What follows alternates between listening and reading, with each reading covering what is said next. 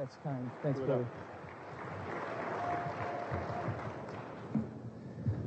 It's a privilege to be here today. I really look forward to coming on campus. This morning I took my Diet Coke and sat out under the oaks and thought of days about 5 years ago when I used to sit on this very campus and talk with international students primarily.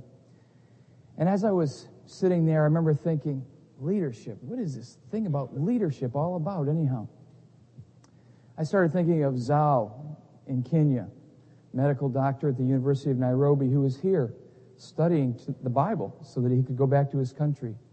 I don't think he ever intended to be a leader, quite honestly, but he is a leader today. And I started thinking about Cornell Toons, who yesterday afternoon sometime jumped on an airplane and was on his way to Bucharest, Romania, his home country, to be a part of translating for a shepherd's conference in Romania for pastors and Christian workers. And my mind just ran wild. All the people that I have known who have been on this campus who are now in positions of leadership, and there are so many of them. And I thought, now what do I say to these people today? What do I tell them? I think probably the thing that may be the most shocking to you, but maybe the most helpful to you, is that in 5 years you will be leaders out there. And you tell yourself, no, not me. I will not be a leader. I'm a follower. I'm not a leader. You will be a leader. You will impact people. Now, those guys who were here 5 years ago, you should have seen them. I mean, they were tripping all over the place and falling down, and when they'd eat, they'd get food all over their faces, and I mean, they did everything wrong. But that doesn't matter. What does matter in leadership? I want to do a little symbolic gesture here. I'm going to loosen my tie a little bit, get comfortable. Maybe roll up my sleeves a little bit. You say, well, haven't you ever read Dress for Success? Yeah, I read it. Dress for Success. Here's how you get what you want in this world. Here's how you lead and control people. That isn't where it's at, is it? Now, I'm not putting down dressing appropriately. We ought to try to be neat. That's important. But clothes don't make the man, and clothes don't make the woman either. They don't make the Christian leader. What does make or break the Christian leader? I know you've been talking about some of these things in a few chapels that have gone by already, but really, what does make a leader in the Christian sense? Now, if you look around you today, you'll see all kinds of models of leadership. Everyone has their own concept of what leadership is and how you get there, how you get from A to B in becoming a leader. Most of that doesn't square with what God's Word says, and we're going to see this in the life of Joseph today. Let's look at Genesis chapter 37. In Genesis 37, we find Joseph, a young man, a shepherd. He's getting ready to assume his role as a mature adult in the world of Jewish life. Joseph never, I'm sure, could have seen himself as a leader. But you know what's going to happen because you know the end of the story.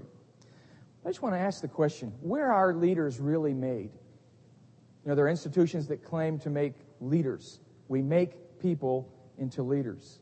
There are books about leadership. When I arrived at college a long time ago, I remember after a full meal, I was walking home from the cafeteria thinking, what am I doing here? You know, and I thought, I guess I'm supposed to become a leader. I've got to go find a book. And so I went down to the bookstore, and you don't tell people these things. You know, you've got to be cool about this. So I walked in the bookstore, and I didn't ask anyone where the books were on leadership. I just thought I'd kind of snoop them out myself. And sure enough, I went over to the bookshelf, and I picked up this book, and there it is. So you want to be a leader. I thought, that's me. I want to be a leader.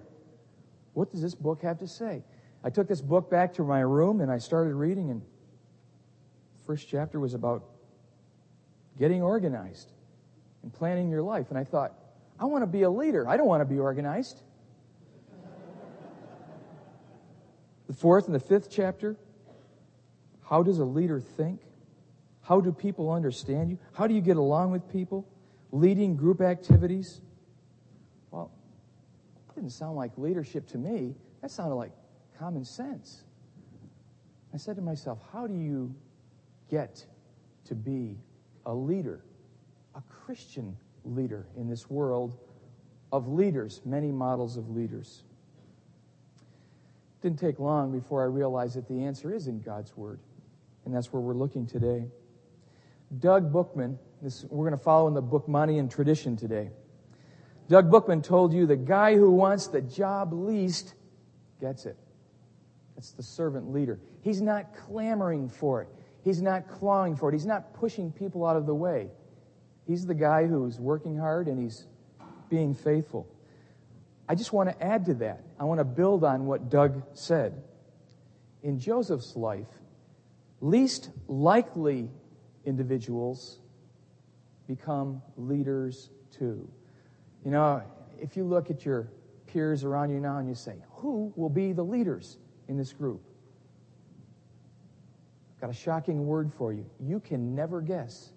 People who seem like the most likelies, in the end, turn out to be relatively relaxed people who don't care anything about being up front and leading and this and that.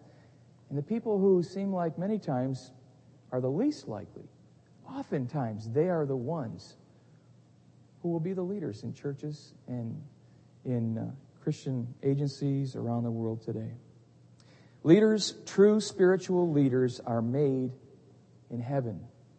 Books don't make them. Programs don't make them. They are made in heaven. But they are made in heaven for a time. They lead, often with great difficulties in their leadership. And then God replaces them. You know, their time comes and their time goes. The important thing is that they're faithful when their time comes. Well, Joseph didn't seem like a likely leader. I think if anyone looked at him, they would have said, Joseph, you got to be kidding me. He's the youngest. He's a shepherd. He doesn't really show signs of leadership at all. He lives in an obscure place way out in the middle of nowhere, and even seems to lack a little discernment in getting along with people at times. Joseph? Nah, not Joseph. Reuben, maybe.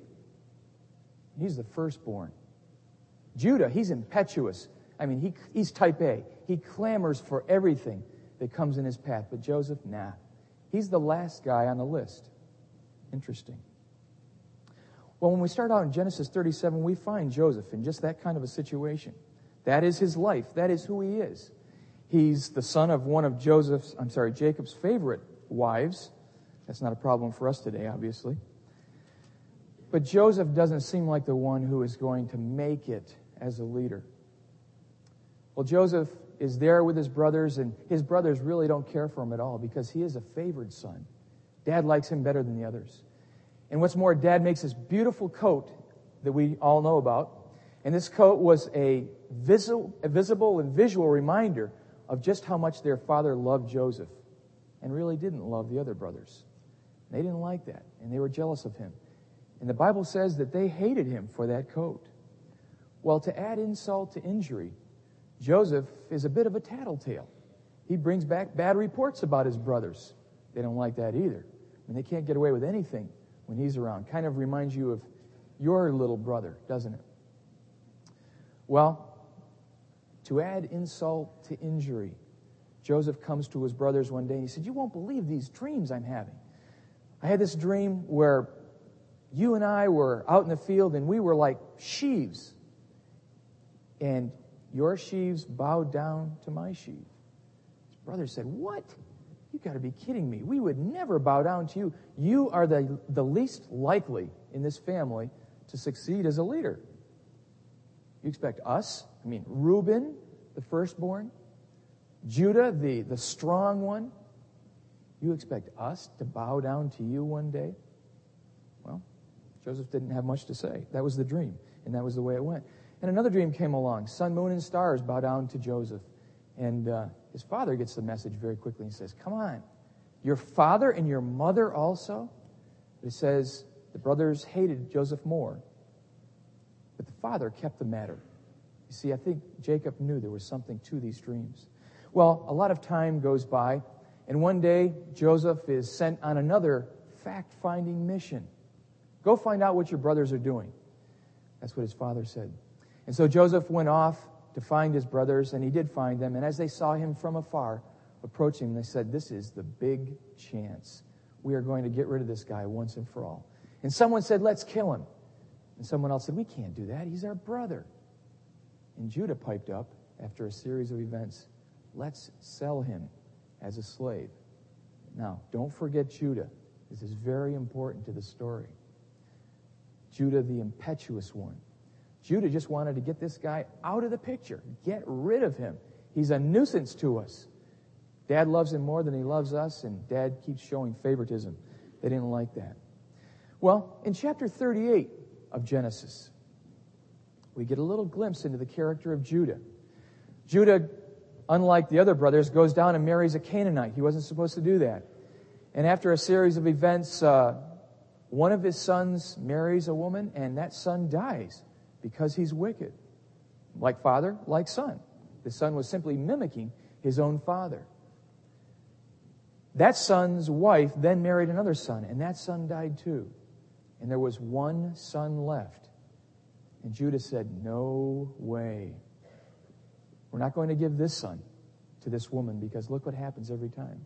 So, at that point, Judah decided to sort of make a little plan. He just said, "Well, I'll stall her off, and maybe she'll get interested in someone else." And so off that wife went on her own, but she was very clever. Unfortunately, she wasn't the most moral of persons, but she was clever. She decided to play the part of a prostitute. And one day when Judah was going about his routine activities, she was there by the roadside, and she lured him in. And Judah committed sex with this woman in a Canaanite shrine. You see, it isn't only prostitution we're talking about. This was a matter of worship, worshiping Canaanite gods as well. I mean, how far will this guy Judah go? Well, through a series of events, Judah is exposed for the wickedness that he has. And even the prostitute looks better than Judah at that point. Well, the story just jumps on from that point. But what's interesting now is Joseph, now down in Egypt, is lured into a situation where he could actually commit adultery as well. But what does Joseph do in chapter 38? He refuses Potiphar's wife. I mean, Judah is the one who went looking for the prostitute. Joseph is the one who runs. I mean, he literally runs the other way when he's solicited. And it says that Joseph actually suffered a great deal because of that. He paid a great price. He was thrown into jail. In fact, his own master, Potiphar, I think knew what was going on. He knew that his wife was up to something, but to save face, he threw Joseph in the best of jails. Minimum security. Television, I mean everything. This was posh. You know why? He knew Joseph wasn't guilty. He knew what his wife was like, but he had to save face, and that's why Joseph ended up in jail. All through chapter 39, it tells us that God was with Joseph. Our would-be leader, Joseph, is in the worst imaginable situation for a leader. He's in jail. What kind of spiritual leader could he end up being? After all, a prisoner? A jailbird with a record? I mean, come on. Well, God was with Joseph because Joseph was innocent. But Joseph was rejected by his brothers, and that had to hurt. He was rejected severely. And not only had Joseph been rejected by his brothers, he had been misjudged by his own employer, his master, if you will. And that hurt too. But God was with Joseph. And in the world of leaders, Christian leaders, that is what counts. That is the most important thing. Well, more time goes on. Joseph is in this jail, this really nice jail. And one day, 2 more prisoners come along. And these prisoners are Pharaoh's personal servants. One is a baker, the other is a cupbearer. Now, you need to know what a cupbearer is. A cupbearer is a guy who tastes the wine to see what happens. I mean, when the cupbearer came in, someone would hand him the cup, and he'd drink a little bit, and people would start looking at their watches. And, well, he's still standing up. Another 5 minutes goes by. No, cupbearer is still alive. Must be the wine's okay. We'll give it to the king. And that was what a cupbearer did. Doesn't sound like a boring occupation, but it sounds like a dangerous one. But a cupbearer would often become a confidant to a king or to a pharaoh. And that's what this guy did. He was a right hand, so to speak. And Pharaoh had a falling out with his cupbearer, his baker. We really don't know what happened to them. But they ended up in the same jail as Joseph. And one night they had dreams. And they were all worried about their dreams. And Joseph, who had been put in charge of the prison at that point because he was a model prisoner. You see, Joseph always worked hard. Joseph didn't fall into the trap of feeling sorry for himself. He just bounced back and worked hard in the most difficult of situations. It's a characteristic of a leader. Well, Joseph saw these prisoners, and he saw that they weren't happy, and Joseph wasn't going to leave that alone. He wanted his prisoners to be happy.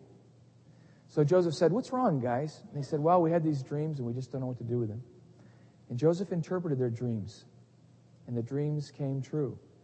The baker was hanged, and the cupbearer was restored to his position.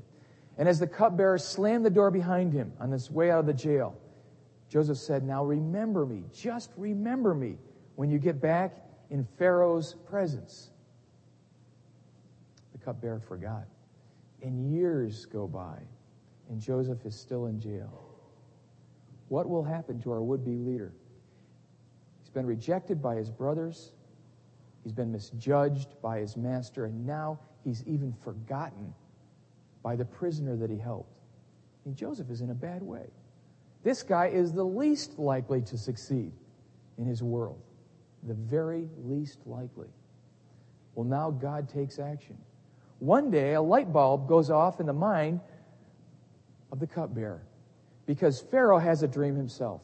And Pharaoh is calling in all the magicians and all the wise men. He says, "This dream, I just can't figure it out." And he said, we don't know what this dream is about. And what they're thinking is, if we guess about this dream and we miss it, we're history. So they said, "We don't know."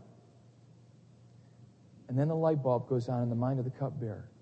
He says to the Pharaoh, "There was a day when I was in your prison, and there's a guy there who interprets dreams. He's a Hebrew. I've forgotten his name, but he's back there. I think he's still there." And they called Joseph from prison, and they made him take a shower and clean up because he was a mess. And they brought him before Pharaoh. Pharaoh said, "I heard you interpret dreams." And Joseph, who is not bitter with God, says, "Only God interprets dreams. Tell me your dream, Pharaoh." And so he told Joseph the dream. And Joseph said, "It's simple. It's a simple dream. There are two dreams because God is the one who gave you the dream. And secondly, he is going to act immediately. And you must take action also." He said, "Pharaoh, it's like this. There's going to be a period of time where there's going to be a great plenty in the land. You need to store up goods during that time, because that will be followed by a period of time when people will be starving to death in the whole world around Egypt. But you can prepare for that time." Pharaoh was scratching his head, and he thought, "I can prepare. I'm not sure I'm ready for this." He said, "I need a guy who can do this for me. I need a steward." Joseph, you're the man. Joseph, you have been faithful in interpreting these dreams. You are the man for the occasion. Do you see what's happening here? The guy who was least likely to succeed, the guy who was rejected by his brothers, was now remembered by an official. He was even bragged upon by the cupbearer who had forgotten him. Things are getting better. And whereas Joseph had been misjudged by Potiphar, he was restored, even honored, given a privileged position by Pharaoh. God is taking action. You see, leadership belongs to God. God hands out the leadership roles in this world for Christians. Well, it's not over yet. Through a series of events, Joseph becomes the vice regent of all Egypt. You mean the guy who was in jail a few years earlier? Yeah, that's the guy. The guy least likely to succeed. And you have to know what that means. In the world of Egypt, the Pharaoh was a god. He wasn't like a god. He was God. He was it. And they didn't need a Bible in Egypt because everybody would literally hang on the word of Pharaoh. And Joseph is now the second guy in command. How high has God exalted his servant Joseph? My. He's gone from nothing to the very pinnacle of ancient Near Eastern society, because Egypt had it all, and Joseph was the second in command. You know, Pharaoh puts beautiful clothing on Joseph and gives him a gold chain and gives him his signet ring.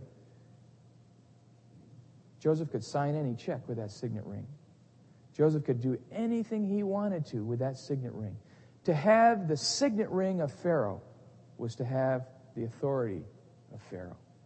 My, Joseph had become a powerful man. Incredible in just a short amount of time. Well, more time goes by, and things are getting pretty sparse up in Israel, and they're starting to starve. Before long, Jacob decides he needs to take action, so he sends his sons down to Egypt, and they come before Pharaoh. No, they come before Joseph, and they bow down to him. And Joseph recognized them. And in those very, very split-second moments, Joseph remembered the dreams. Here they are. I had the dream. The dream said that they would bow down to me, and here they are bowing down to me now. God was fulfilling those dreams that he had given Joseph. Now, the brothers didn't recognize him. So Joseph decides it's time to teach them a little bit of a lesson. So through a series of events that we won't talk about today because we want to get to the end and see the upshot of all this. Through a series of events, Joseph sends them back to their father scared stiff. They are petrified of Joseph. Joseph has their lives, in a sense, in his hands. And they tell their father, Jacob, this. And Jacob says, basically, you blew it. Why did you spill the whole story about our family and your brother and all this? And he said, how do we know who he was? I mean, how does this guy get his information, is what they were saying. This guy who was down in Egypt calling all the shots now. Well, time goes by, and Jacob isn't wanting to send his sons back down to Egypt before the son that he thinks is dead. And more time goes by, and people are getting hungry, and people are starting to starve again. And finally, Jacob agrees, we're all going to die unless we go down and get food. So he sends the brothers back down to Egypt again. And the brothers come before Joseph in a series of events, and Joseph reveals himself to them. And it's so fascinating what he says. We're in chapter 45 now.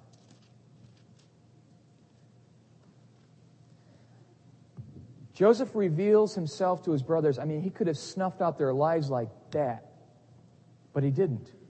What did he do? Joseph forgave them, and his brothers are all upset. They figure this guy's going to have our head rolling in just a minute here. Joseph says to him in chapter 45 and verse 5, and now do not be grieved or angry with yourselves because you sold me here,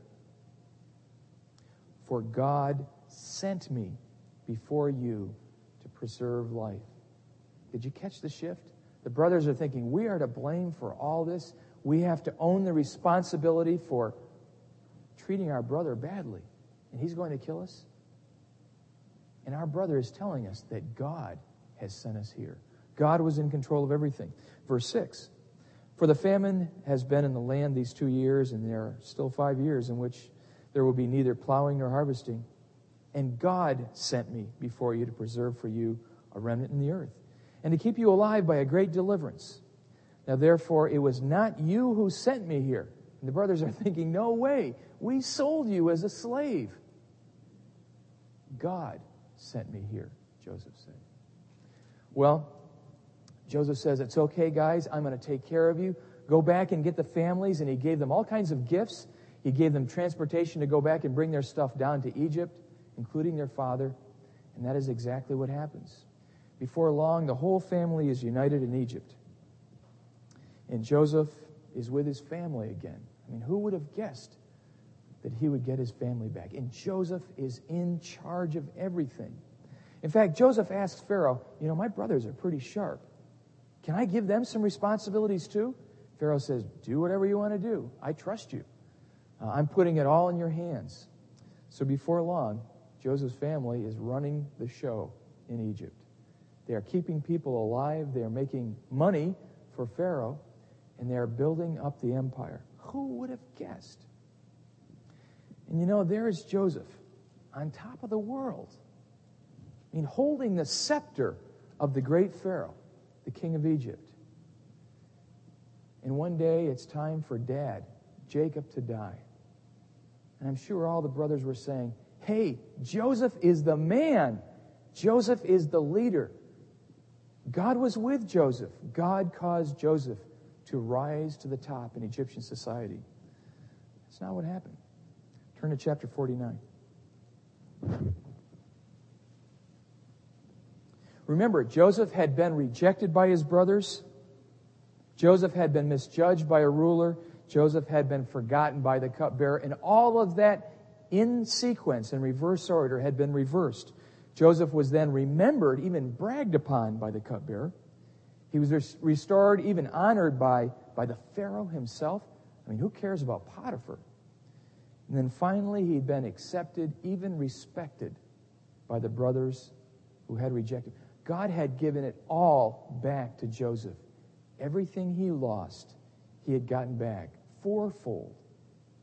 And he was now head honcho in Egypt. And it comes time for Dad to pass off the scene. And he's going to pass the baton.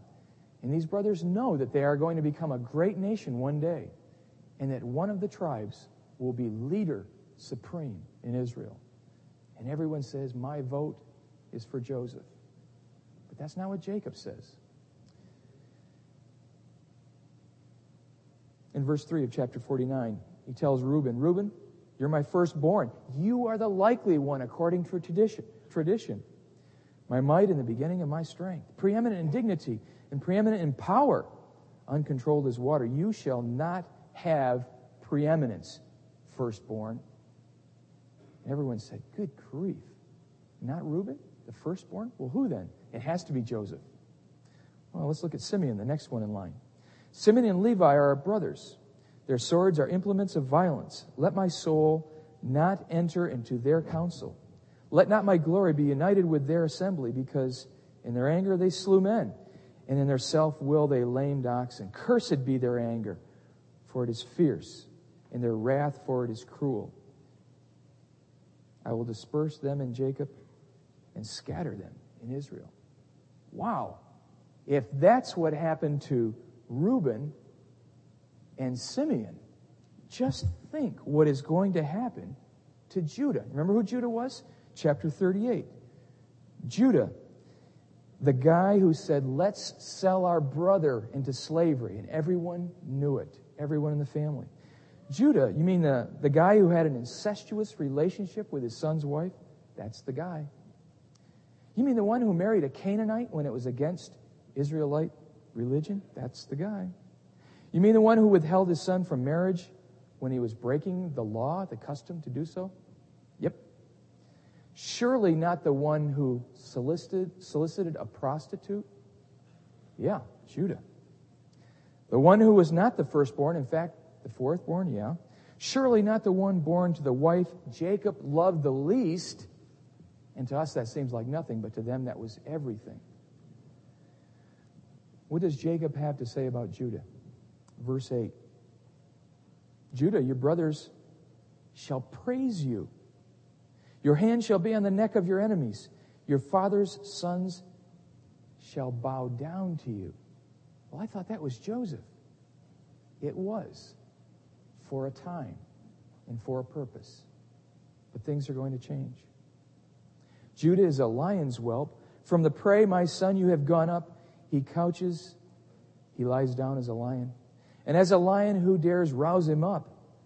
The scepter shall not depart from Judah. King forever. He washes his garments in wine, and his robes in the blood of grapes. His eyes are, and we need to change some words here. Look at your marginal note. His eyes are dull from wine. The marginal note is better. Darker than wine. It's good. It's all positive for Judah. Every last prophecy. And then finally, His teeth are white from milk. It should be whiter than milk. That is, Judah is the man. Judah is the one who will be king over all Israel one day. Judah, the guy who it seems like had missed it at every turn. Every turn. Why? Why Judah? I mean, that's a fair question to ask. Joseph was the one who was chief over the world. I mean, he was the leader supreme. In fact, in a certain sense, he'd earned it. He'd paid his dues. He'd suffered greatly for the position that he held in Egypt. Judah will be king in Israel. That's right. Judah will be king in Israel, and his tribe will reign supreme forever. In fact, the ultimate compliment, the Messiah, will come from the tribe of Judah. Well, what about Joseph then? I mean, if Judah gets all that, what must Joseph get? Look at verse 22 of chapter 49.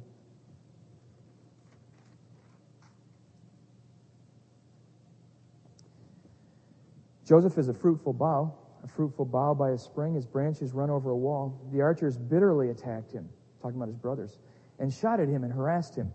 But his bow remained firm, and his arms were agile. From the hands of the mighty one of Jacob, from there is the shepherd, the stone of Israel.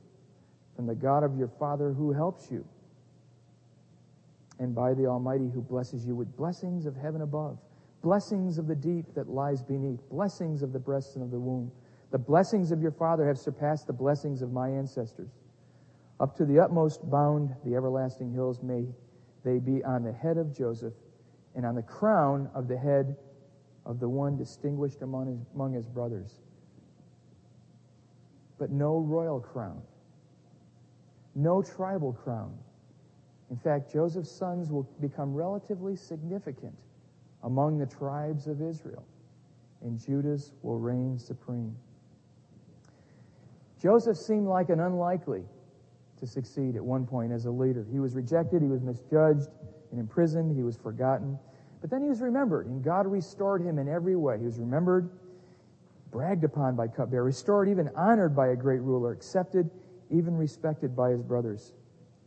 Joseph had all the strikes against him at the beginning, and at the worst point in time, God rose him up and placed him on high. But it was only for a time. And then along comes Judah, so undeserving in our eyes, but he becomes the ruler supreme. You know, Judah did make a turnaround. He did make a turnaround at one point, and I think he even regretted having done what he did to Joseph. But look at what he had done in his past. What's the point? I mean, where does all this leave us in the world of leadership? You say, well, you know, maybe God wants me to be a leader someday. What am I supposed to do based on what we've seen here? Well, you're supposed to be faithful and then wait and see what happens. Joseph was faithful in every way, and God exalted him. You say, Judah was not faithful. Well, he became faithful in the end. In the final hour, the 11th hour, Judah was the man, and he replaced Joseph. You see, God will do whatever he will in this world. And you may not always approve of the rulers that God has selected. I don't. I find criticism with them. I look at them and say to myself at times, golly, as inept as I am, I could do a better job. But we have to recognize God raises up the rulers of this world. And their responsibility is to be faithful in every way. Do you want to serve God? Do you want to become a leader of leaders, or perhaps a leader of few? It really doesn't matter. The bottom line is God requires faithfulness from you. Forget about the books on how to be a leader. I mean, it's collecting dust on my shelf. Forget about dress for success. Now, dress wisely. Don't try to insult people like I tried to do today, basically. I did that as a symbolic gesture to say that clothes don't make the person, the man or the woman. Faithfulness to God is where it's at in leadership. Do Do you want to be a leader? Be found faithful. If you do, God will use you as a leader. God raises up leaders, and God replaces them. It's for us to be faithful. Leaders are made in heaven. Let's pray.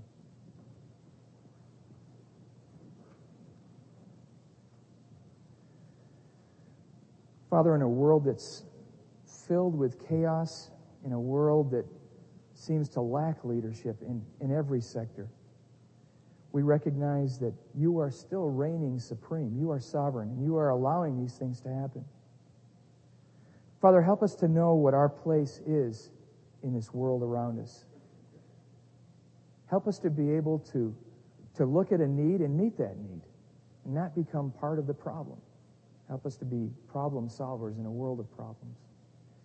And Father, when we look around and we see people achieving leadership in all of the wrong ways, help us to remind ourselves that there is a way which is right, and we don't need to settle for second best in attaining leadership in this world. Father, we love you. We want to serve you faithfully. We thank you for the leaders that this institution has sent out thus far. We pray for them today. We pray for Zao as he helps his people in Nairobi, the hospital there, and keeps a busy, breakneck schedule. Pray that you give him the strength to be the wise leader, the one with a scalpel, but the one with the wise word as well. Pray for Cornell as he's even now getting ready to land in Bucharest. Pray that you would prepare him for the great task that he has before him to translate, to interact with pastors. We pray that this would be an opportunity for him to meet pastors and to fit back into remaining in society, which is his dream. And Father, as the slides so wonderfully depicted at the beginning of the chapel today, we pray for those people in the Ukraine. Pray for the whites. We think of Greg now as he's gearing up and getting ready to teach a course in Bible study methods. Pray that you would give him the ability to do so. Pray that you would give him the ability to lead in that city as he seeks to help those people coming in now who will need to learn Russian, who will need to adjust to a different culture, many of them in sickness. Pray that you would give them strength. Pray for Greg and Fushan. We pray for Bruce and Amy. Pray for Bruce as he prepares a course in English as a second language, never having done this before. Pray that you would give him wisdom. Pray that you would help him to gain a second sense of language, which usually only comes through teaching years. Pray that you would put him ahead of his time. Give him the ability to do that so that the Ukrainian pastors might be able to use the English tools that they've been given, the English books that are on their shelves that they can't even use now, they can't even read. Pray for Amy as she continues to help people in their adjustment as well. We pray for the Kinsels and the Edwards as they're just now arriving and setting up housekeeping there. We pray that their transition would be a smooth one. Pray that you would help them to overcome many obstacles with their children there. The sickness that will come, probably, as is usually the case. Pray that you would help them to know how to act. We pray that they might have the medicine and the technology there to help them to survive so that they might be faithful vessels for your honor and your glory and your service in that society. We pray that all of them might be able to work together and to be a powerful force for the gospel there. Father, now I pray for my brothers and sisters before me, in training in many respects, but already leaders to those around them. Father, you continually tell us in your word that we are leaders because we do impact those around us with our examples. Pray that you would help them to be stunning and stellar examples in a society that is so grim, in a society that says, be a leader, manipulate people, twist arms, bribe, do whatever it takes.